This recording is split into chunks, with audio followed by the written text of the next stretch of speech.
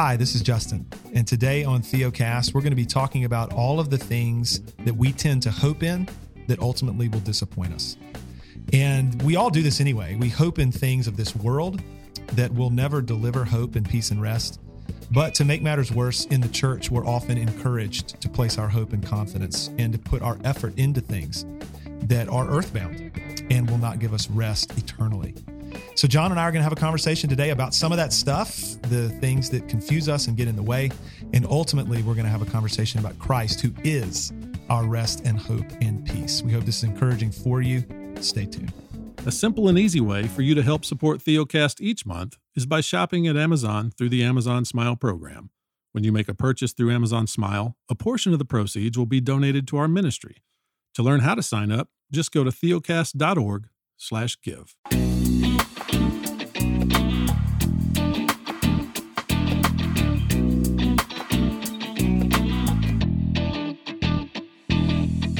Welcome to TheoCast, encouraging weary pilgrims to rest in Christ. Conversations about the Christian life from a reformed and pastoral perspective. That's right. Your hosts today, I was distracted by John waving his mug around, and not his face, not his face, but his coffee Thanks mug. for the clarification. There that is, friends. I do wave my face around. Who aren't watching on video, you'll just have to take my word for it. It is good to be around the mics with you today. Our hosts today, I haven't even finished the introduction, are John Moffitt, who is pastor of Grace Reformed Church in Spring Hill, Tennessee, and myself, Justin Perdue, pastor of Covenant Baptist Church in Asheville, North Carolina. John, tell the people about stuff related to TheoCast. I don't even know everything that you're coming out with. Yeah, here. I've got some new stuff. I'm trying to find. Oh, man, I left it. Oh, well, we'll have to talk about it next podcast. Hey, check this out. I should just run and get it. Check this out. We got these new stickers. By this time, hopefully they'll be on our website. I don't know. We'll figure it out. Trust Christ and calm down. I need to get me one of them now. Bro, I've got one that reflects. Should I run and go get it? I got one that reflects. We got 30 of them. So people have been wanting those more. And then we've got other stickers. All this hopefully will be available on the website. I hope you're bringing some of those my way in December. I've got them. We got a red one. We're going to get a black one of this. Yeah. Of just the T. And then we got the regular TheoCast. I need a black I don't tee. know. People love Hey, what about a button? We should do a survey. We got a request we have this company who sends me deals all the time. We can get, those buttons that it says vote. I voted or whatever. Ooh. It says TheoCast. Speaking of voting. We got a comment to lead us into our conversation.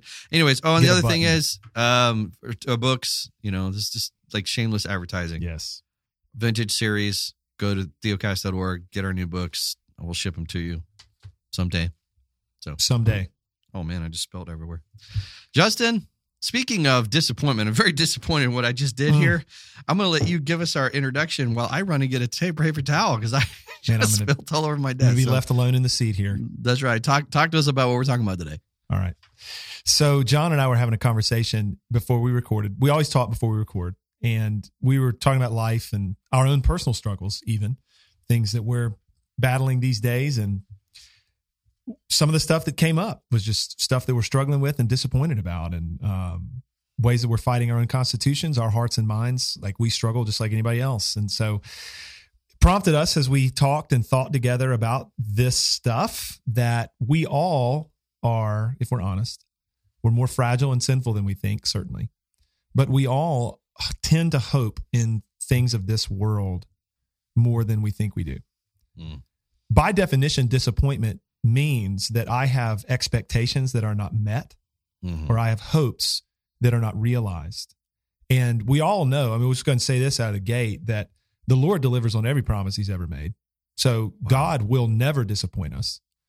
We will never be disappointed. We will never have expectations not met or hopes not met in God, because of what Christ has done for us. So all of our disappointment and our frustration and our anger and all that kind of stuff stems from the fact that we tend to hope for things in this life and in this world that we don't get. And there's a lot that could be said about this stuff.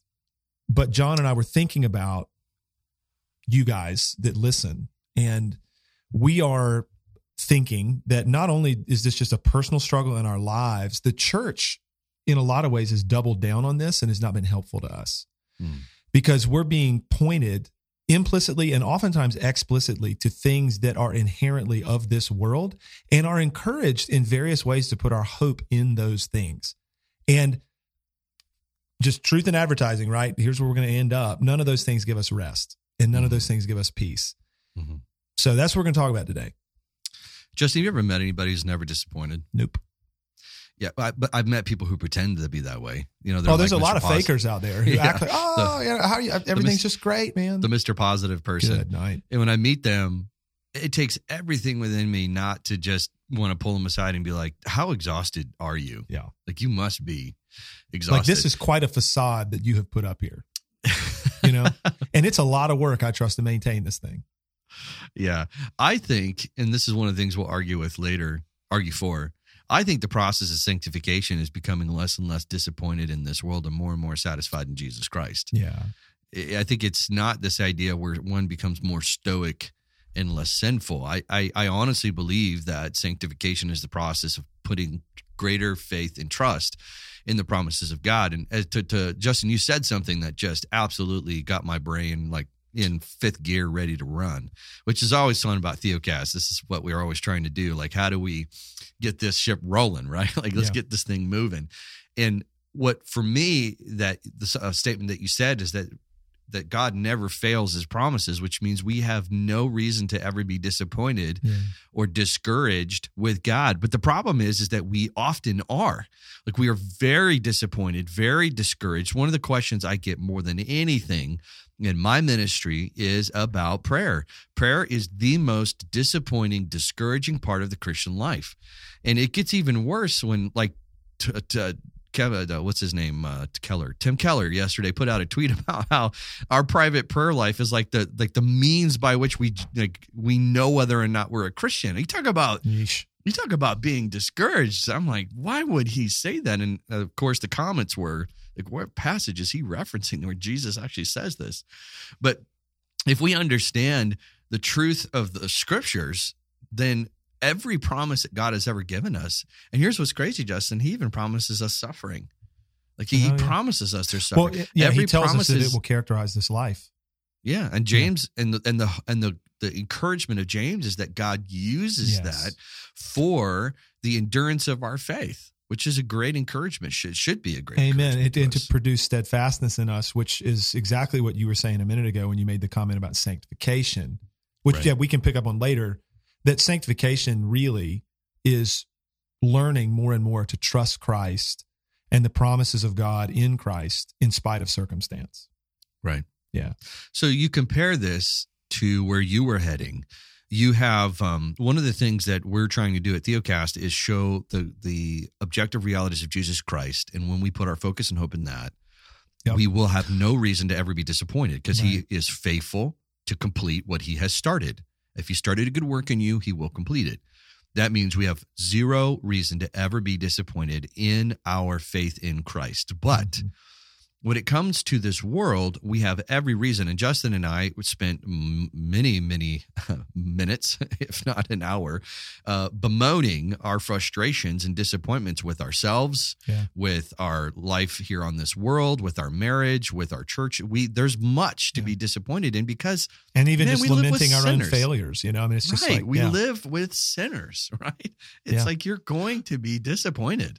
If I can, really quick, John, you mentioned the comment I made, which made you think a thing. So I said that, you know, the Lord delivers on every promise he's ever made. So he'll never disappoint us. But then you said, you know, but people are being effectively, the way I'm going to frame it is, people are being lied to about God.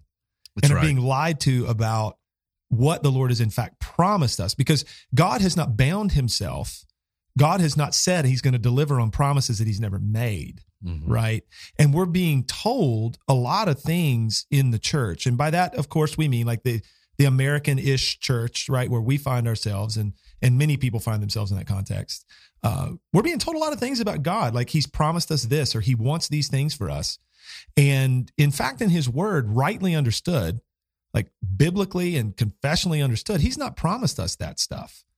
And so it leads to a lot of confusion and a lot of disappointment. And So, well, can I interject there to your your point? As an illustration, I put this tweet out. You have the prosperity gospel preacher who's falsely advertising, success. God has designed success for your life. And to prove that, it's like, God told me to buy this plane as a prophet of God. And then I go read Ezekiel, and Ezekiel says, God told me to cook my food over poop and eat it. True. And I'm just like, we somehow want the promises of the new heavens and the new earth to be the reality that God says it can be yours now if you do enough of whatever. You can put the enough in there, pray enough, read your Bible enough, have do enough this faith, enough, work hard whatever. enough. Right. And you can have heaven on earth now. Yeah, basically. And this is what we want. And, I made this comment maybe in another podcast, but when I look at the metaverse and this new technology that's coming our way, this is what the promise is going to be. It's a perfection. I mean, if you ever watch – it's utopia. If you ever watch a cartoon of like Disney characters, they're perfect. Like their skin tone and the design of them. And we imagine what this world could be. And that's what we want it to be. And then we're disappointed when it's not that. Yeah. And all of that is, and this is what we're getting into it, all of that is the messaging of a sinful, fallen world. The advertisement is, in other words, you can have your cake and eat it too. Yeah. And the Christian life is saying, no, you are going to die.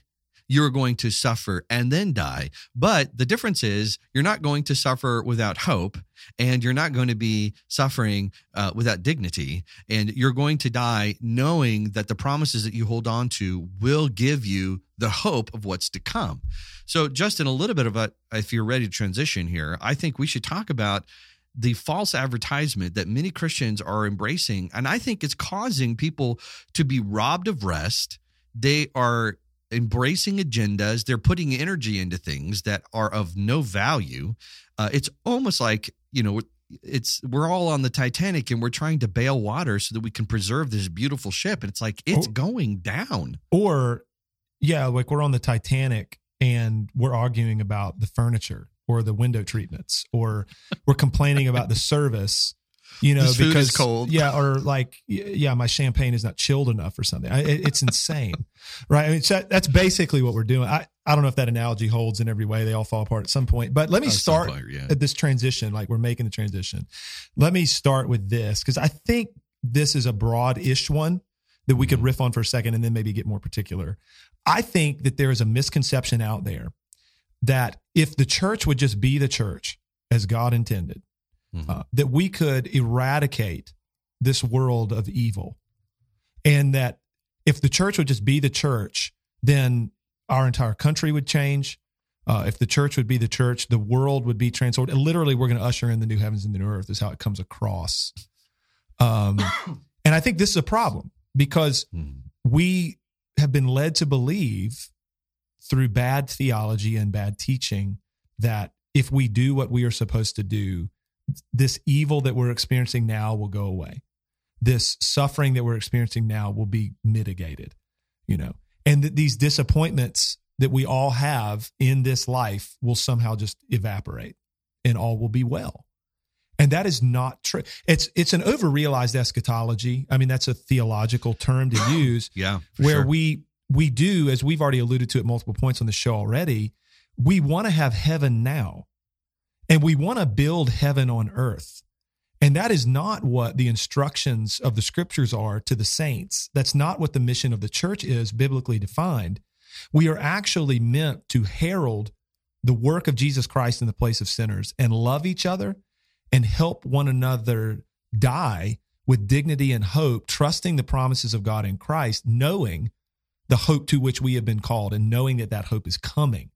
And instead of building heaven on earth, the way that I might frame it is we are called actually to be waiting for and hoping in the new heavens and the new earth, all because of Christ. And I think we've missed this in the church because the church, as we've stated before and others have said, is incredibly earthbound in so much of her thinking and in so much of her theology. Yeah. This is the arrival fallacy. And I suffer from it. We all do. You suffer from it. We all do. And the thing is, we have to be aware that we do. We all have that expectation. If we could have this income, if I could get my body down to this weight, if I could have this house, if I could be married, if I could have children, and then we get there and we realize, yeah. And it always moves. I remember when I was in high school, if I couldn't wait to I could be married, and then it was I could have this job and buy my first house, and I couldn't wait to buy my first street bike. It was like you always have that moment of if I get here, and we just never arrive because this world cannot satisfy. But man, does it advertise well. Oh, it has just an amazing, amazing advertisement. When you listen to the New Testament writers, and you compare this, we are going to arrive one day. There is this arrival Justin's talked about, but it says while we wait, like there's a wait. It's not here. Paul says that the world is right. The world is groaning. Our bodies are groaning, and both Peter and Paul talk about the return of Christ as something that we are anticipating as the arrival of everything that we have ever hoped for or anticipated. But Justin, what ends up happening I've gotten into some interesting conversations with friends, family, neighbors, and even unbelievers about the perspective of Christians. And I'm just going to be frank here. I live in America. In America, there's this weird thing that has happened I know he's taking a big, deep breath.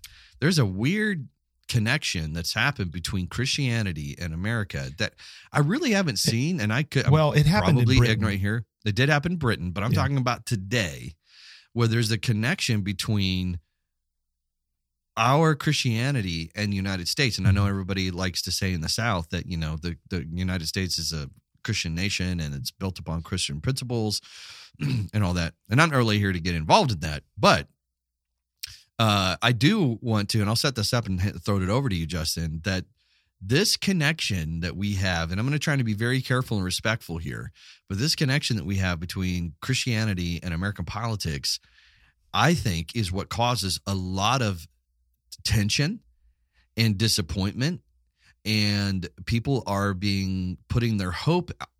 I'll just say it. They're putting their hope in a sinking ship. Yeah. The United States is not the means of our salvation. No. And I don't mean eternal salvation. I mean that which we are holding on to as if it's going to protect us from all that is evil out there. Yeah. Very quick comment that I'm not going to spend a lot of time on. I'm saying this for my own discipline's sake, so stop me if I go too long on this. I think it needs to be stated, though, that the church's tendency to get involved in political matters and the church's tendency to hitch its wagon to various political and social movements has its roots in pietism and revivalism in this country. Mm-hmm. That has to be said. We talk about it a lot. I'm not going to labor it right now. But if you're interested in looking into some of those things more, hit us up, like DM us or whatever, and we can recommend some resources. And we may be doing some more podcasts down the road on some of this. Mm-hmm. I'm going to be doing some teaching on it in my own local church next year, and maybe we'll make some of that content available.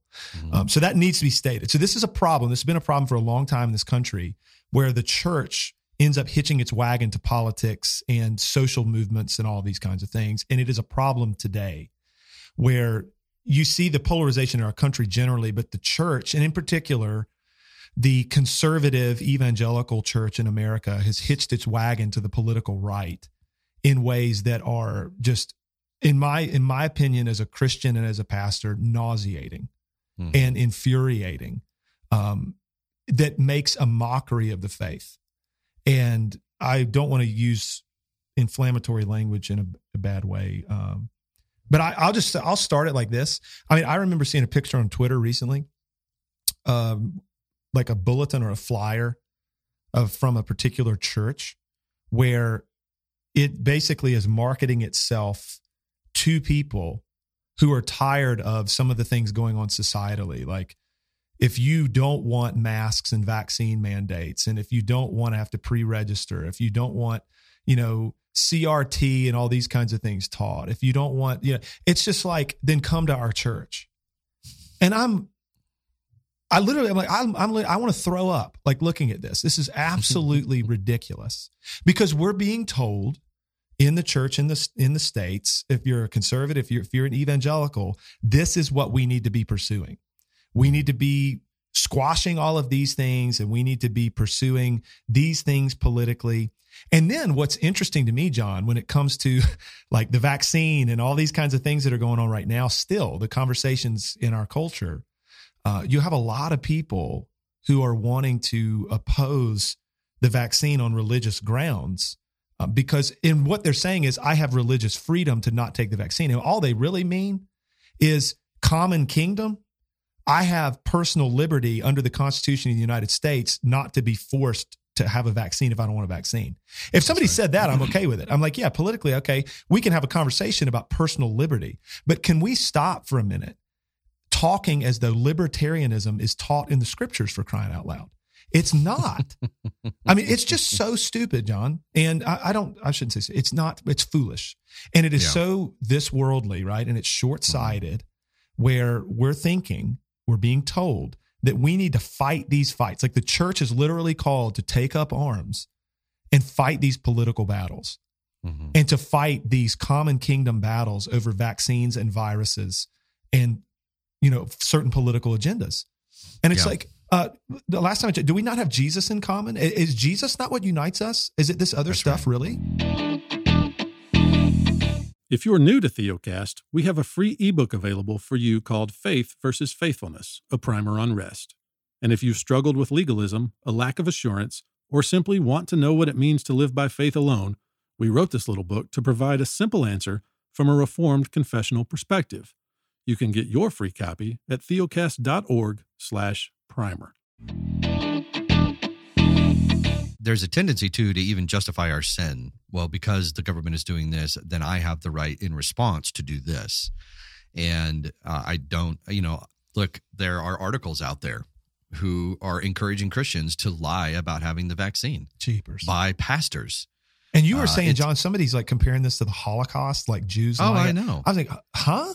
We're not even remotely there. But I'm sorry, but we cannot justify our sins as a response to the government. Now, listen, are we in the same situation that we find ourselves where we're hiding particular nationality of people because another nationality of people wants to murder them? That is not the situation we find ourselves in. And I think it's rude to even compare our circumstances to that circumstance. It was an ungodly, unreal, like unspeakable amount of horror. Pain, unspeakable. So let's just be careful to not justify our actions by making comparisons that is just grossly not even the same. Yeah. I think it needs to be said, Justin, and we're going to help clarify the difference here in that we what we are not saying is that all of the lives that were given by Americans to preserve and fight for, I would say, against evil, was an ungodly, unnecessary thing. I believe that God has instituted governments, and kings, and to use them to suppress evil. He says this in the scripture. Right. I think it's a biblical thing for us to be promoting and to support those who suppress evil. I'm very thankful for any country whom God has raised up to suppress evil. And so I'm thankful for our police officers. I'm thankful for anyone that's in the services of justice, whether it's military or local law enforcement, because God has instituted those to uphold the dignity and safety and I would say those who are weak and frail and cannot defend themselves, that God has raised them up. Now, there is a difference here, and I understand that the United States is full of people who are refugees from countries that are horrendous, and they don't have freedom of religion. And if you have any other type of religion, then you are going to be persecuted and, in many ways, killed. And I think it's horrendous that people have to suffer. And the majority of Christians outside of the United States do suffer from persecution, specifically in certain countries. But here's where the rub is, and where I think we need to be very careful. I'm very thankful for the United States and that God has allowed me at my time to live here and to be able to have an influence around the world. I mean, we have just received several emails in the last few hours about people who've downloaded our free ebook in lots of different countries, and some of these countries are not safe to be a Christian in. Yeah, and praise God that those people are reading a book that's going to lead them to rest in Christ. And I'm thankful for all of that. And God has given us the opportunity to do that, and he's using Theocast for it.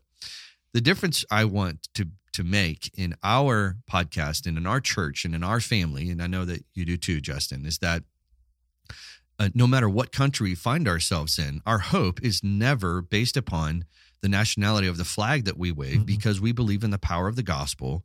We believe that God is sovereign, and that we have been commissioned as Christians to be the ones who are constantly heralding the sufficiency of Jesus Christ.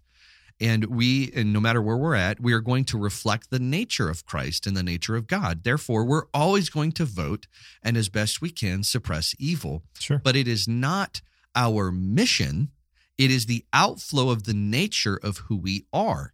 And that's where the difference is. And this is kind of where I want to take us. The difference between the character of a Christian and the mission of a Christian. Yeah.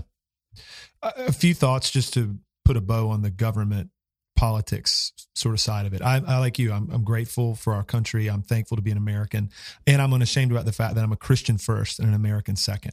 I mean, that's the bottom line here too, right? And at a common kingdom level, like I'm very Korean concerned, or a Mexican, from Mexico. Right. It's like at a common kingdom level, bro, I'm very concerned about things that affect our society and how our government functions. And I want to do everything that I can as a citizen to love my neighbor and pursue justice, as I understand it in this world, according to the objective standards of righteousness that are revealed in the scripture. I mean, that's what I'm going to do as a citizen, right? But your point, the things that you're driving us to here are appropriate. The mission of a Christian or the mission of the church, and the clarity of that is critical for our thinking. And rather than being pointed toward things, like you said, this world is a sinking ship, this country is a sinking ship, rather than being pointed toward things that are inherently going to perish one day, let's be doing things that are of eternal value, that have to do with the promises of God in Christ, that are redemptive in nature, that are salvific in nature, that will endure literally for eternity. That's what we need to be concerned with. And this is, a lot could be said here, but I think Christians would be helped to be reminded of the fact that there really are very few things in this life that we do that are sacred. There are very few things that we do in this life that are redemptive, because out there in the church broadly, I think this narrative exists, John. I think we've talked to this at other points. Christians are almost encouraged to think about everything they do as redemptive.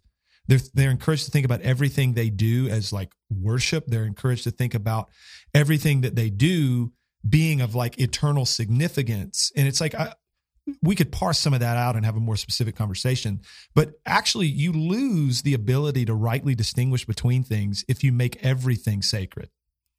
And in reality, there are a few things in the church that we do that are actually sacred. And those things occur when we gather, and there is a distinction that needs to be made between corporate worship formally and other forms of worshiping the Lord with your life. All of these things aren't talked about very well. And so then we get all kind of confused about how I need to be living my life and what I need to be pursuing and doing. And bottom line, like, be a responsible citizen in this country. And please, like, as the church institutionally, we ought not ever hitch our wagons to a particular political movement. My goodness, that has borne nothing but terrible fruit over the course of history. And I fear that many in the church are doing that today. Right. And this doesn't mean you can't have political opinions based upon biblical principles. Of course, right? As a citizen, you can. Absolutely. Should. Yeah. You're right. I mean, I have to go back to a passage we read all the time, but I want to emphasize a particular section of it. We aren't throwing our hands up in the air and just saying, well, the world's going to burn. Who cares? That's the exact opposite of what Peter says, right?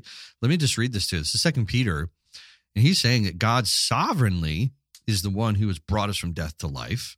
And he is the one who is going to be faithful to his promises because of who God is. This is 2 Peter 1:5. For this very reason, make every effort to supplement your faith with virtue, and virtue with knowledge, and knowledge with self-control with steadfastness, and with godliness, brotherly affection, and love. So the point of it is, as Christians, when you're talking about virtue, that it is a virtuous thing to be anti-abortion. Like, I think it's a great thing. My aunt, who, you know, I'm going to text her and let her know I promoted her ministry. But my aunt, Jackie Moffitt, has started 7 pregnancy crisis centers in the Chicago area over the last 25 years to help fight against abortion. Sure. She has helped save thousands of babies. And I love promoting what she does because it's a virtuous thing to do. Yeah. Praise God for that, right? No, amen. I mean, and I don't want to be misunderstood either. I mean, and when we're encouraging people towards keeping the sacred things sacred, at least for me, and I know you agree, John, but keeping the sacred things sacred, keeping the redemptive things redemptive, and being clear on that stuff, what we're actually trying to do for people, for the saints, is to help us be more fruitful and more effective. That's right. Right? In terms of the mission of the church, keeping that pure so that we might see more people trust Christ. But then it also allows us, as we've talked about in the past, even on our Two Kingdoms episode, you're actually freed up to be more fruitful and effective as a citizen of the common kingdom when you keep these things separated. And so I don't want us to be misunderstood. Sincerely, last comment on the political government stuff. I fear that what is happening, it's this over-realized eschatology thing again. We are deluded into thinking that if we do the right stuff politically, and if the church gets behind the right political party or whatever it is, and we see these people voted into office, then we can have this utopian existence in the United States of America under God. And that is where we go astray and we run this thing aground, because that is not the promise of the Lord at all in his word. You know, the promise of the Lord is actually that, you know, government has been ordained by him. Of course, government is going to be corrupt at points. I mean, read prophetic literature, apocalyptic literature, read Revelation. It's very clear that the beast is the state, you know. That's right. And so the state is going to prey upon people in this fallen world. That is true. And we are called to hope in the one who ultimately will judge the beast and the false prophet and Satan himself, and will be our deliverer and rescuer and who has saved us, right? And that's all we're advocating for on today's show.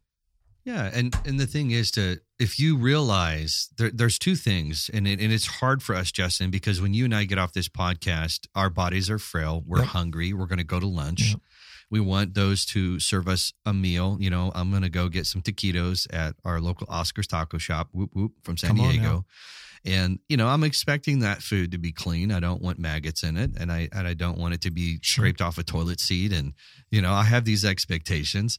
But you know, there's this confusion that happens between, like, we are still living in this world. So, but there's a difference between understanding that I am going to be disappointed by the sinfulness of this world, but yet I don't have to carry the weight that it's my responsibility, that everything has to change. And if it doesn't change, then we have failed and I have failed and God has failed. God does not and is not failing.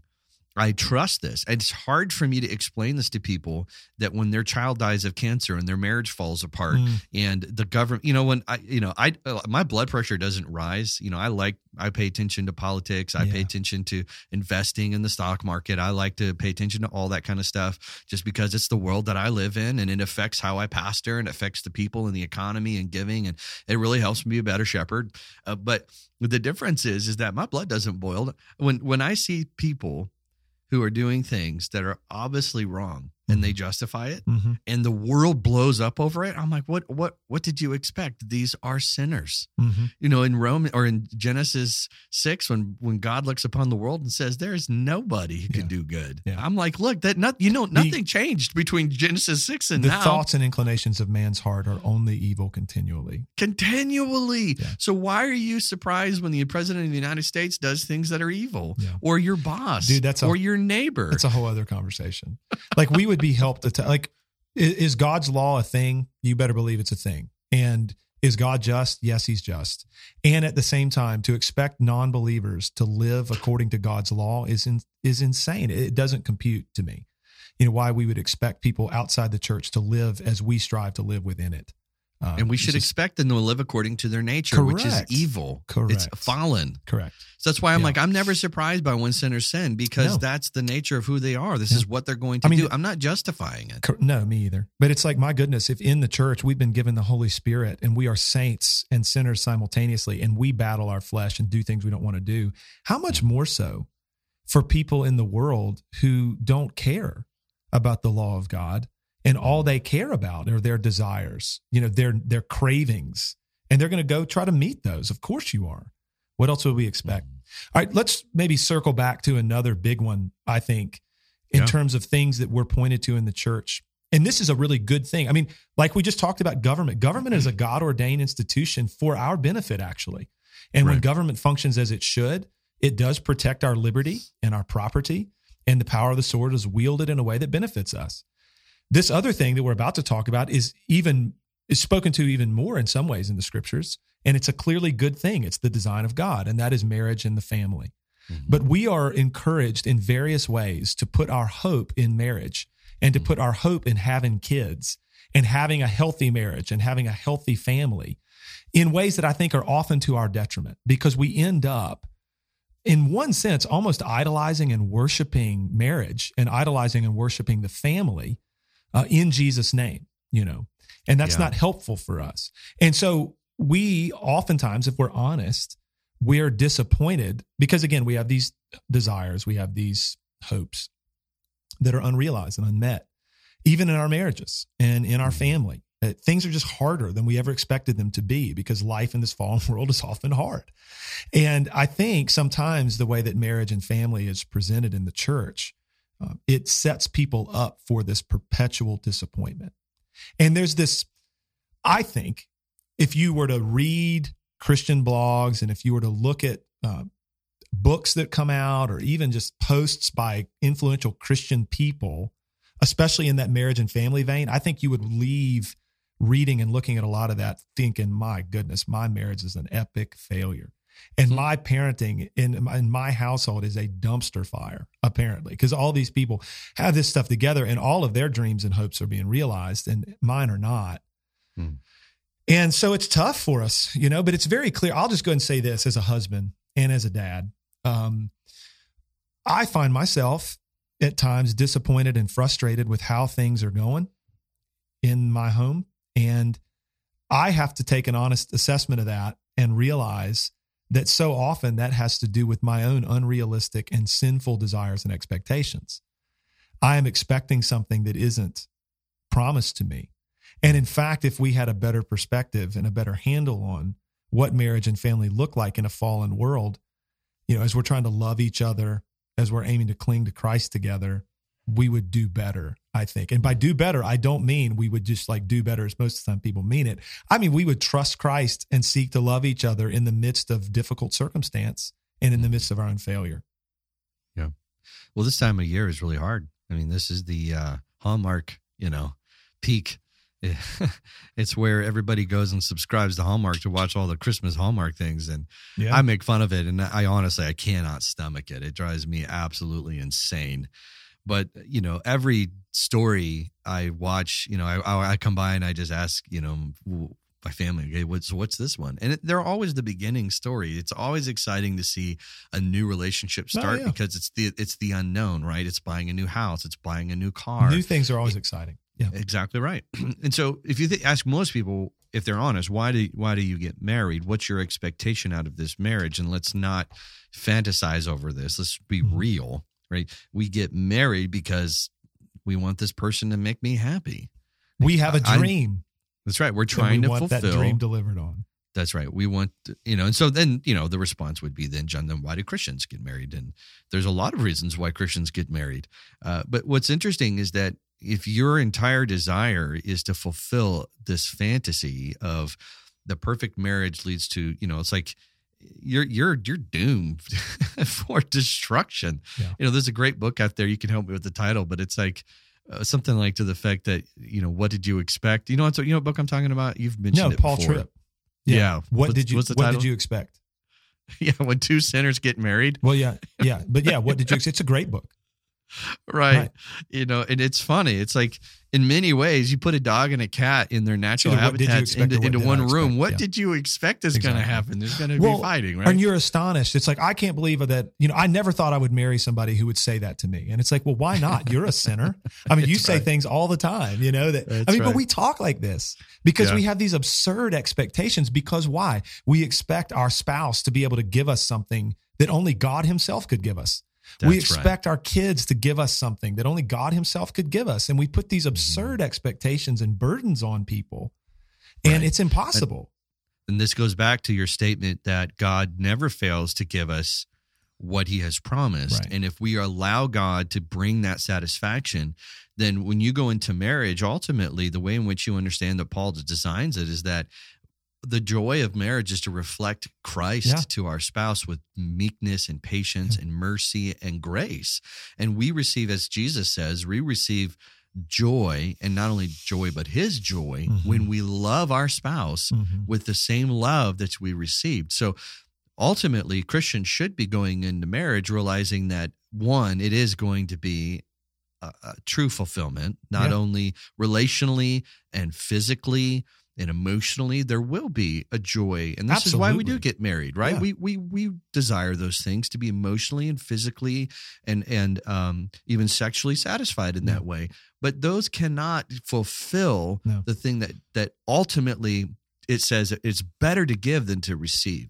And the purposes of marriage, when Paul talks about it, is that it does reflect the relationship that happens between Christ and the church, and that they are united as one, and they give to each other with meekness. We receive grace and mercy from Christ, and then we give that mercy and grace to one another as we await the final marriage, right? As we await. And so God uses marriage within a broken world to obviously to procreate. I think it gives us as a means of help. This is right. Adam was given Eve as a means of help. And so I think being married gives us a way of encouragement and strength and help, and to be able to reflect those things. But often, Justin, I mean, you and I, we've talked about our counseling sessions that we find ourselves in, our own marriages, when our eyes get off of Christ and our expectations, we put expectations on our wives. Well, and it's all about us. Our wives put expectations on us, it's all about us, that are unrealistic. Then what happens? Fighting and bickering and disappointment. And it's just despair, the ship is sinking, and we're like, well, how dare you make me go and clean the kitchen at the sink? It's weird. It's this weird thing that we do to each other. No, it's so true, and it's all because we're attaching hope to something that we should never hope in. And we're attaching our satisfaction and our happiness, our peace and our rest to something that could never give us that stuff. And that's right. And a couple of other thoughts along these lines, and then we'll maybe land this thing and move towards SR. Yeah. I think that what I'm about to say, I'm pretty confident it's true. I've just jotted this down as you were talking. Whenever we turn something, because take marriage.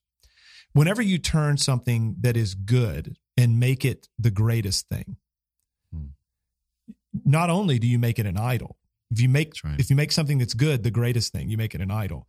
But if you take something that's good and turn it into something and make it the greatest thing, you're setting yourself up inevitably for disappointment. Right? I mean, that's obvious to me, I think. And I think that's a biblical principle. Where we want to go, ultimately in the last couple minutes here before we transition to the SR podcast, is that all of these things, as good as some of them might be, marriage, family, government, politics, personal liberty, other things that we pursue in this world, things that are championed in the church these days, as good as they may be, they're not the greatest thing. And they're not what can ultimately give a believer hope and peace and rest. Only Jesus can do that. And so in the church, we need to take great pains, and you and I are pastors, we're preachers of God's word. And so we need to take great pains to communicate week after week after week that Christ is it. I mean, where is our hope found?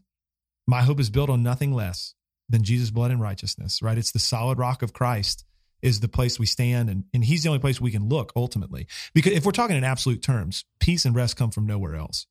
That's right. I might be encouraged by some other things. I can be thankful for some other things. Some other things are good, but man, hope and peace and rest come from Christ and Christ alone. Well, and this is a great transition over for our Semper Reformanda podcast, and I'll let you explain what that is here in a minute, Justin. But this is why it's so important that God has instituted the local church to gather, because they are beat down by their own flesh, disappointment, the world, sin, destruction, decay, and they gather to be renewed in the promises of Christ, that God is, I mean, this is why Revelation is such a powerful book, in that John writes it to the church who's discouraged and beat down. He's like, listen, we're in the midst of this spiritual war, and in the end, Christ returns and he wipes away all tears. He wins. He wins, But while we wait, let's gather to be encouraged, build one another up, and strengthen one another. And so the message of Christ and the clarity of the preaching of the gospel is more important than a political view, a view on the vaccine, a view on COVID, a view on anything else. This is why the church has to stay focused on preaching Christ. And we're going to talk about that in Semper Reformanda. It's more important than the public school system. Are you filling the blank? Boy. Yeesh. All right. Let's just, pull some pins on some grenades and walk out of the room, right? So we're headed over to the Semper Reformanda podcast. Yeah, everyone, we would all be helped to trust Christ and calm down as John is holding I'm putting that right there. Up. Come on. Put that right on my microphone. Come on with it.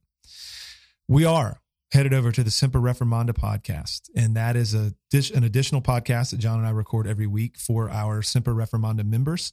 And if you don't even know what that is, what our membership is, you can find more information about that on our website, theocast.org. It's all pretty plain laid out for you there.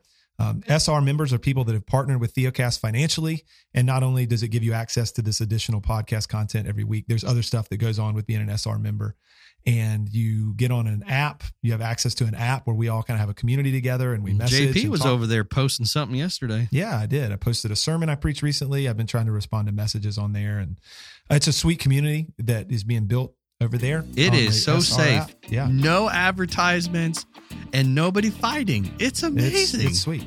And there, other things just that come along with being an SR member. There's groups and all kinds of things, plans for the future that SR members are involved in too. So look into that if you're interested. So John and I are headed over there. We'll talk with many of you over there. For those of you that might not be SR members yet, we'll talk with you in the regular podcast again next week. Grace and peace. Trust Christ and calm down. Get your sticker at theocast.org. Word.